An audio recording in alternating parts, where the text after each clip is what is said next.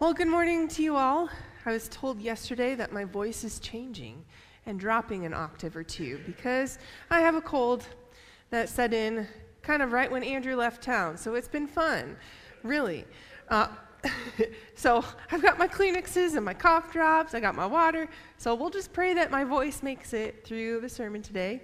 Also, last week I should have mentioned this, but I have a boot on my foot, as you may have noticed, and it's on the other foot than it was last time, because I had bunion surgery about a year and a half ago to fix issues on this foot so that I could address issues on this foot. And I have pretty bad plantar fasciitis. I have really high arches, and I've done all the steroid shots. I've done all the stretching. I've got supportive shoes. I've got custom orthotics, and still 2 weeks in a boot and anti-inflammatories has not helped it.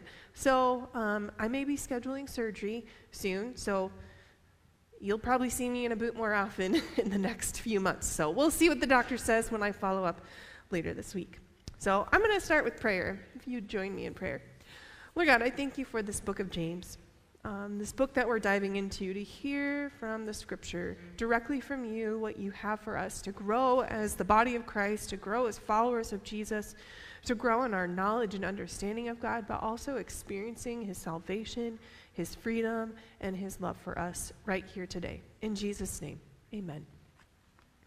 So we started a couple weeks ago looking at the book of James, and James is Jesus' younger brother, and he was born of Mary and Joseph, and so he was a sibling of Jesus, getting to live in the same house as Jesus and grow up with Jesus, see him go from being a carpenter to stepping into his ministry. He got to see swarms of people begin to follow Jesus as Lord, and he got to witness all of the things of Jesus becoming Lord, or as Lord, rising up into his ministry.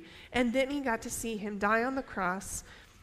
He got to see him rise again as Lord. And it says in the scriptures that Jesus appeared to James specifically in his resurrected body. And so then James became a church planter for Jesus in Jerusalem for people who were Gentile Christians.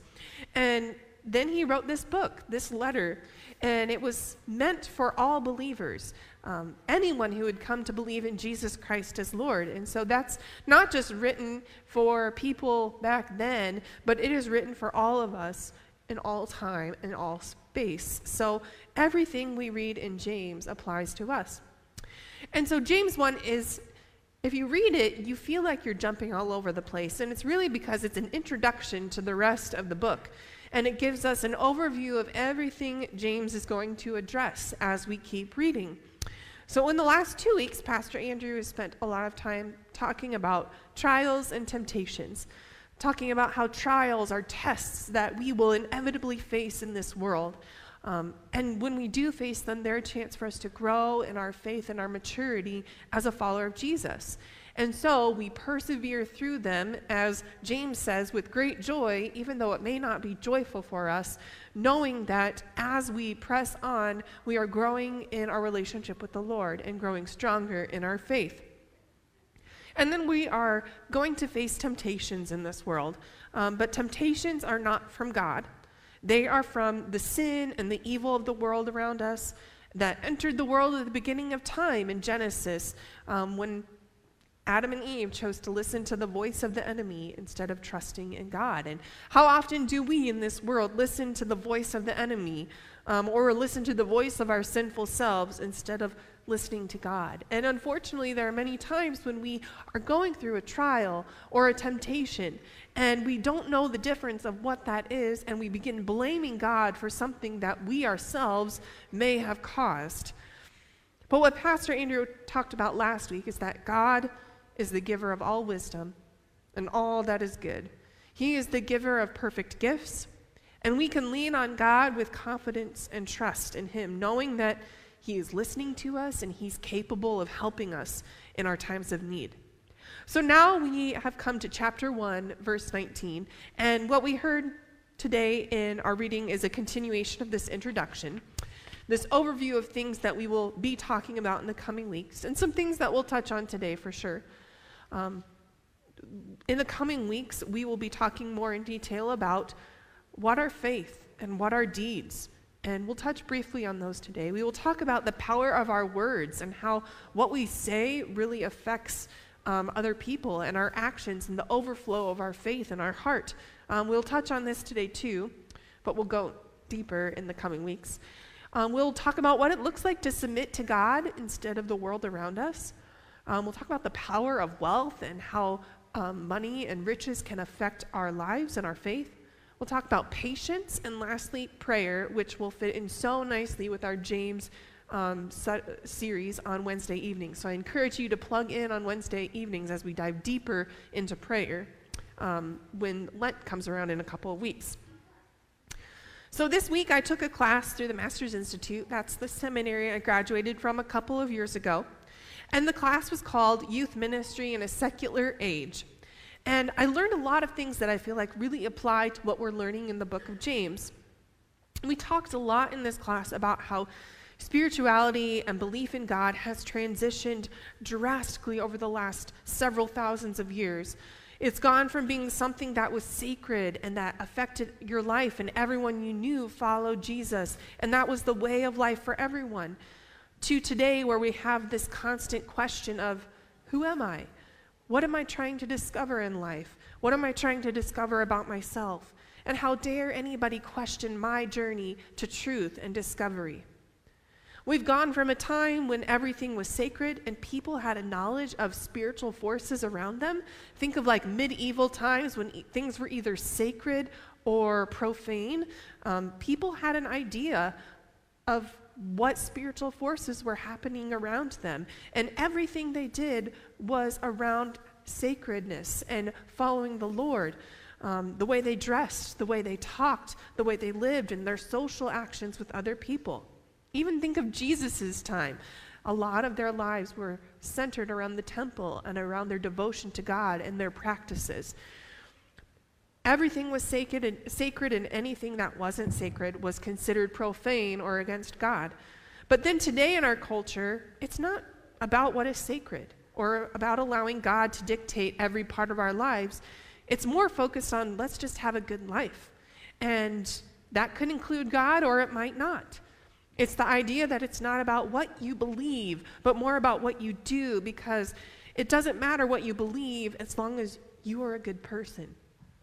But here's the thing we learn when we study the book of James. You can't separate what you believe from what you do. Specifically, your faith in God, Jesus Christ, and the Holy Spirit. What you do in life should be an outpouring of what you believe. And for us as Christians, that means taking what we know to be true about the Word of God and how it defines us and applying it to how we live our life every day. And this is what we'll be talking about today as we jump into our Bible passages. So if you want to open your Pew Bible or your Bible app or a Bible that you brought to James, we're actually going to read from the Bible today because being sick and taking a class and Andrew being gone, I did not get a time to put stuff on slides, but I think it's fine that we're talking about the Word of God and reading from the Word of God. So the book of James begins on 1880 if you're in a Pew Bible, and I'll give you a second to open to that, to James chapter 1, 19. And we're going to kind of go line by line here for just a little bit to dig in deeper to what James means when we are talking about these things. So James 1, verse 19 says, "My dear brothers, take note of this. Everyone should be quick to listen, slow to speak, and slow to become angry. For man's anger does not bring about the righteousness that God desires." So this passage follows what Pastor Andrew talked about last week, that every good and perfect gift from God is from God and comes to us full of wisdom and truth. God is unchanging and always faithful. And so because we have such a good God, we are called to be quick to listen, called to be slow to speak, and called to be slow to become angry. This is because a lack of listening or a lack of restraint with our anger and our words can lead to actions that do not reflect the Lord. So the anger that James is talking about here is anger that leads to sin. That kind that is quick, that is reactive, that is rooted in our selfishness, or shows a lack of love and trust in God. So a few weeks ago, or I don't remember how long ago, when the last time I preached, I talked about the rage monster. You remember, kids, how we talked about the rage monster? How he didn't even think about what other people, how he might affect other people. It was just his own selfish desires that caused him to rage and throw things and hurt people.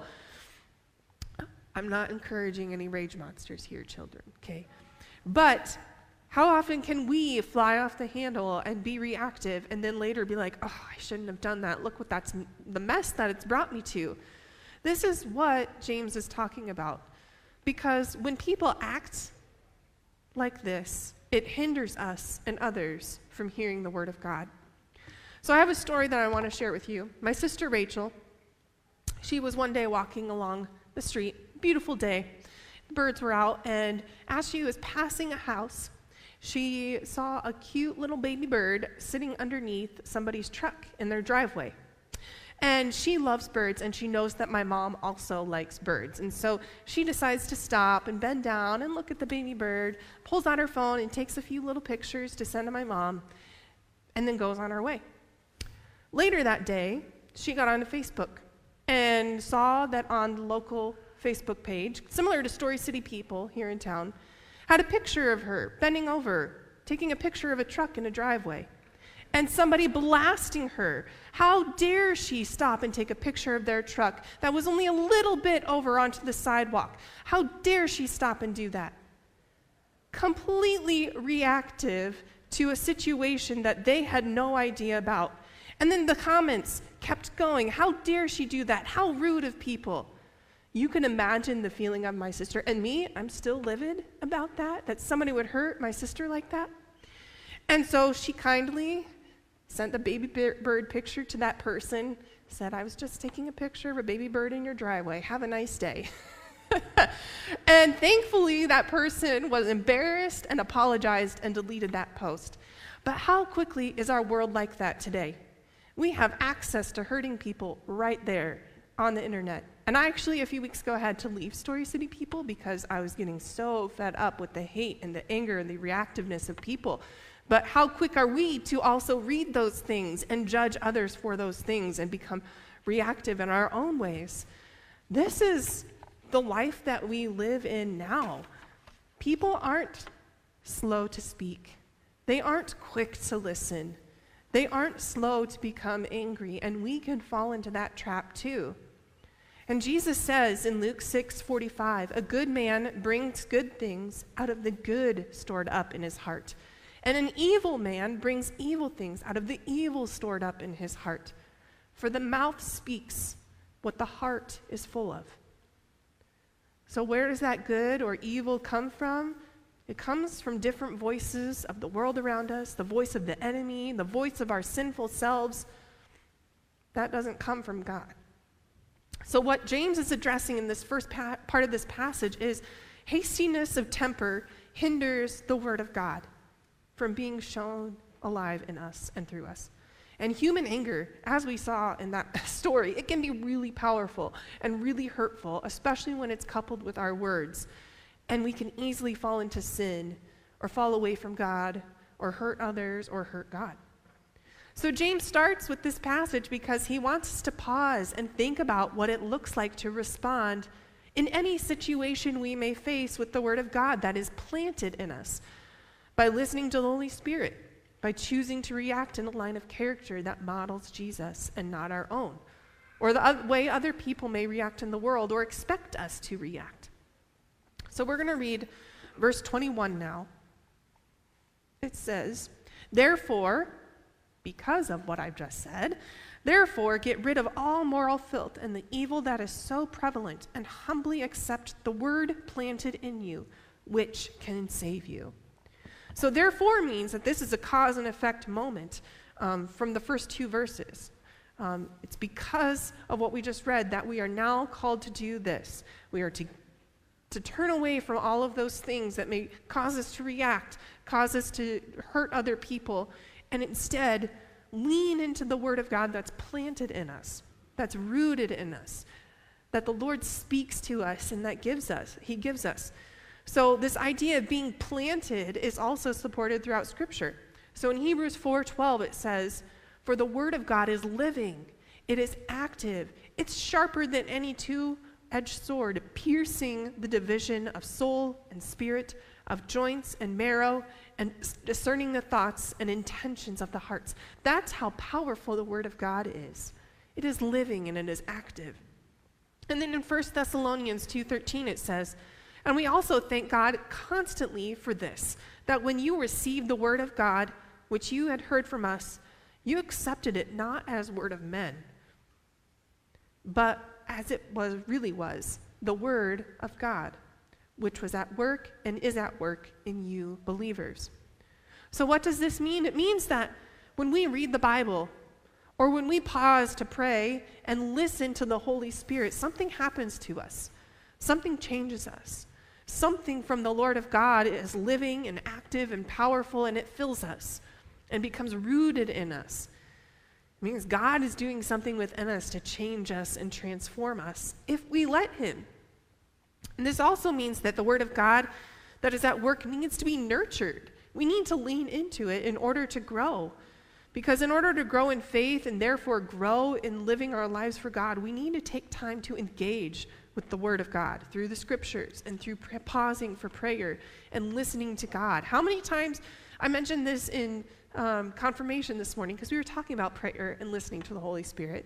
How many times do we just give our requests to God and don't pause even for a minute to hear what God may speak to us? Whether that's through a picture, a vision, a word, a scripture, a song, comfort that he may give us. God is a speaking God because he loves you, and we want to hear that word from God. So let's keep reading in verses 23 through 23. "Do not merely listen to the word and so deceive yourselves. Do what it says. Anyone who listens to the word but does not do what it says is like a man who looks at his face in a mirror." We'll keep going. "And after looking at himself, goes away and immediately forgets what he looks like. But the man who looks intently into the perfect law or the perfect word of God that gives freedom and continues to do this, not forgetting what he has heard, but doing it, he will be blessed in what he does." So we're supposed to not just listen to what happens, listen and read the Bible, or listen to God speak to us. We're supposed to do something from that and get something out of that. All right, so James is using some comparison, some metaphor here to talk about what it looks like if we don't take what we've learned and what we've listened to in the Word of God and apply it and go and do and act. So a story that I have for this is in 2006, I was a freshman in college at Wartburg, and I decided to go on the spring mission trip over spring break with other students to New Orleans. And it was about 6 to 8 months after Hurricane Katrina had made landfall down in the southern Atlantic coast and wreaked havoc on homes and families and businesses. And what I've read is that this is one of the costliest natural disasters that the U.S. has had in its history. And one of the reasons that New Orleans was affected so much is because all of that water that came in and all of the rain that came in made the levee systems break from all the flooding. So there were, down in that area, areas that were completely devastated. And so I went on this mission trip, and our job was to go into these homes and help clean up. We were told that we had to bring work clothes that were specific just for working on those houses that we could use for several days. And everything had to cover our bodies. We had to have long sleeves and gloves that covered our wrist. We had to have long pants and long socks. We had to wear working boots. We had to have masks, eyewear, helmets, everything as much as possible had to be covered, and that's because these houses had been sitting for 6 to 8 months. I don't remember how long that was. And so there was disease, there was mold, there was all sorts of stuff in there that we did not want to touch or catch or breathe in, and there were snakes, poisonous snakes that could have made their homes in those places. So every day, after we did our day of work, we would return to the campsite, and we would have to sit outside of a shower trailer. And they would just shuttle us through to take a shower, and we would take our clothes, our dirty work clothes, put them in a sealed bag, and then people who worked for the laundry trailer next door would take those things and wash them overnight, and the next morning you would have clean work clothes to wear for the next day. And so it was this ritual. You couldn't go anywhere. You couldn't go inside a building until you had showered and put on clean clothes and handed off your dirty clothes to the people that would do the laundry. And it was like this every day throughout the trip. So when I read this passage in James, I am reminded of that idea of doing something like washing off all that bad filth from those hard days of work and handing off all the filth of the dirty clothes, and then having the freedom of the rest of the day to rest and relax and not have the burden of being tied up by all those germs that we'd been exposed to. And we'd have the rest of the day for freedom, to do free time, to go and explore town and rest and eat and have fun. So it's this idea of going from that filth to experiencing freedom and living a life full of blessing. But what if instead of taking a shower and putting on clean clothes, I just changed my clothes for the day? Or I just washed my face instead? Or I took a shower but put the dirty clothes back on? It's like re-exposing myself to all of that filth that we don't want. That's exactly what James is talking about when he talks about this metaphor of looking into a mirror and then walking away and forgetting who you are. It's like taking a shower and putting on dirty clothes. It's leaning back into what God has already cleansed of you and cleaned of you and wants to make new in you. And so when we are reading the Word of God or we're listening to the Holy Spirit, God is changing something in us, and He doesn't want us to go back. He wants us to move forward in growth and maturity and learn and listen to His Word. So what we learn from these passages is that true disciples of Jesus, they listen to God's Word in order to go and do what it says. And the only proper response to God's Word is action, allowing it to take root in us and let it grow us and change us. And so why would we take the time to read the Bible or pause and listen to the Holy Spirit speak to us and not let it change us, not let us drive us to what is best? What keeps us from being changed by God's Word is not God, it's us. It's our priorities, not including the Word of God. It's how we spend our time and not making time for the Word to speak to us. It's pride, our stubbornness, our own desire for control in our life. It's not wanting anyone to tell us what to do, even if it's God. And we want to fall into this trap of self-discovery, and I can do it myself. I can make myself a good life, instead of leading and leaning into the God of the universe who wants to speak to us. So look what God offers, though, as He said in this chapter, that says He will be blessed in what He does. This is what God is offering us: freedom from sin, a life of blessing. Think of that theme, thrive, that we've been talking about, a thriving, good life. Not that everything's going to be good, but it will be good because God's in it. And having that freedom to walk every day without the burden of the filth and the muck and stuff that's weighing you down. So I want to close with this. The way we live our life is how we carry out the great commandment: to love God with all of our hearts, all of our soul, all of our mind, and all of our strength, and love others as God loves us. And we don't do it on our own will or our own strength. We do it because we lean on the Word of God that's planted in us. When is the last time you experienced that? I want you to reflect on that this week. A few takeaways for you today. In your life today, be quick to listen, slow to speak, and slow to get angry, because the Word of God is planted in you. And what you say and do is an overflow of your heart and what you believe. So, read the Scriptures and listen to the voice of the Holy Spirit so that your faith will grow and you can carry out that great commandment of loving the Lord and loving others. Let us pray. Lord God, I thank you for this word from James, the challenge that it brings to us, the conviction that it brings to us that we are to turn away from our own desires and the desires of the world and simply focus on you. I pray for each of us to surrender wholly to you and your word today. Would you speak to us in ways that we've never seen before? Would you change us and transform us so that we can walk in freedom and experience that freedom every day? In Jesus' name, amen.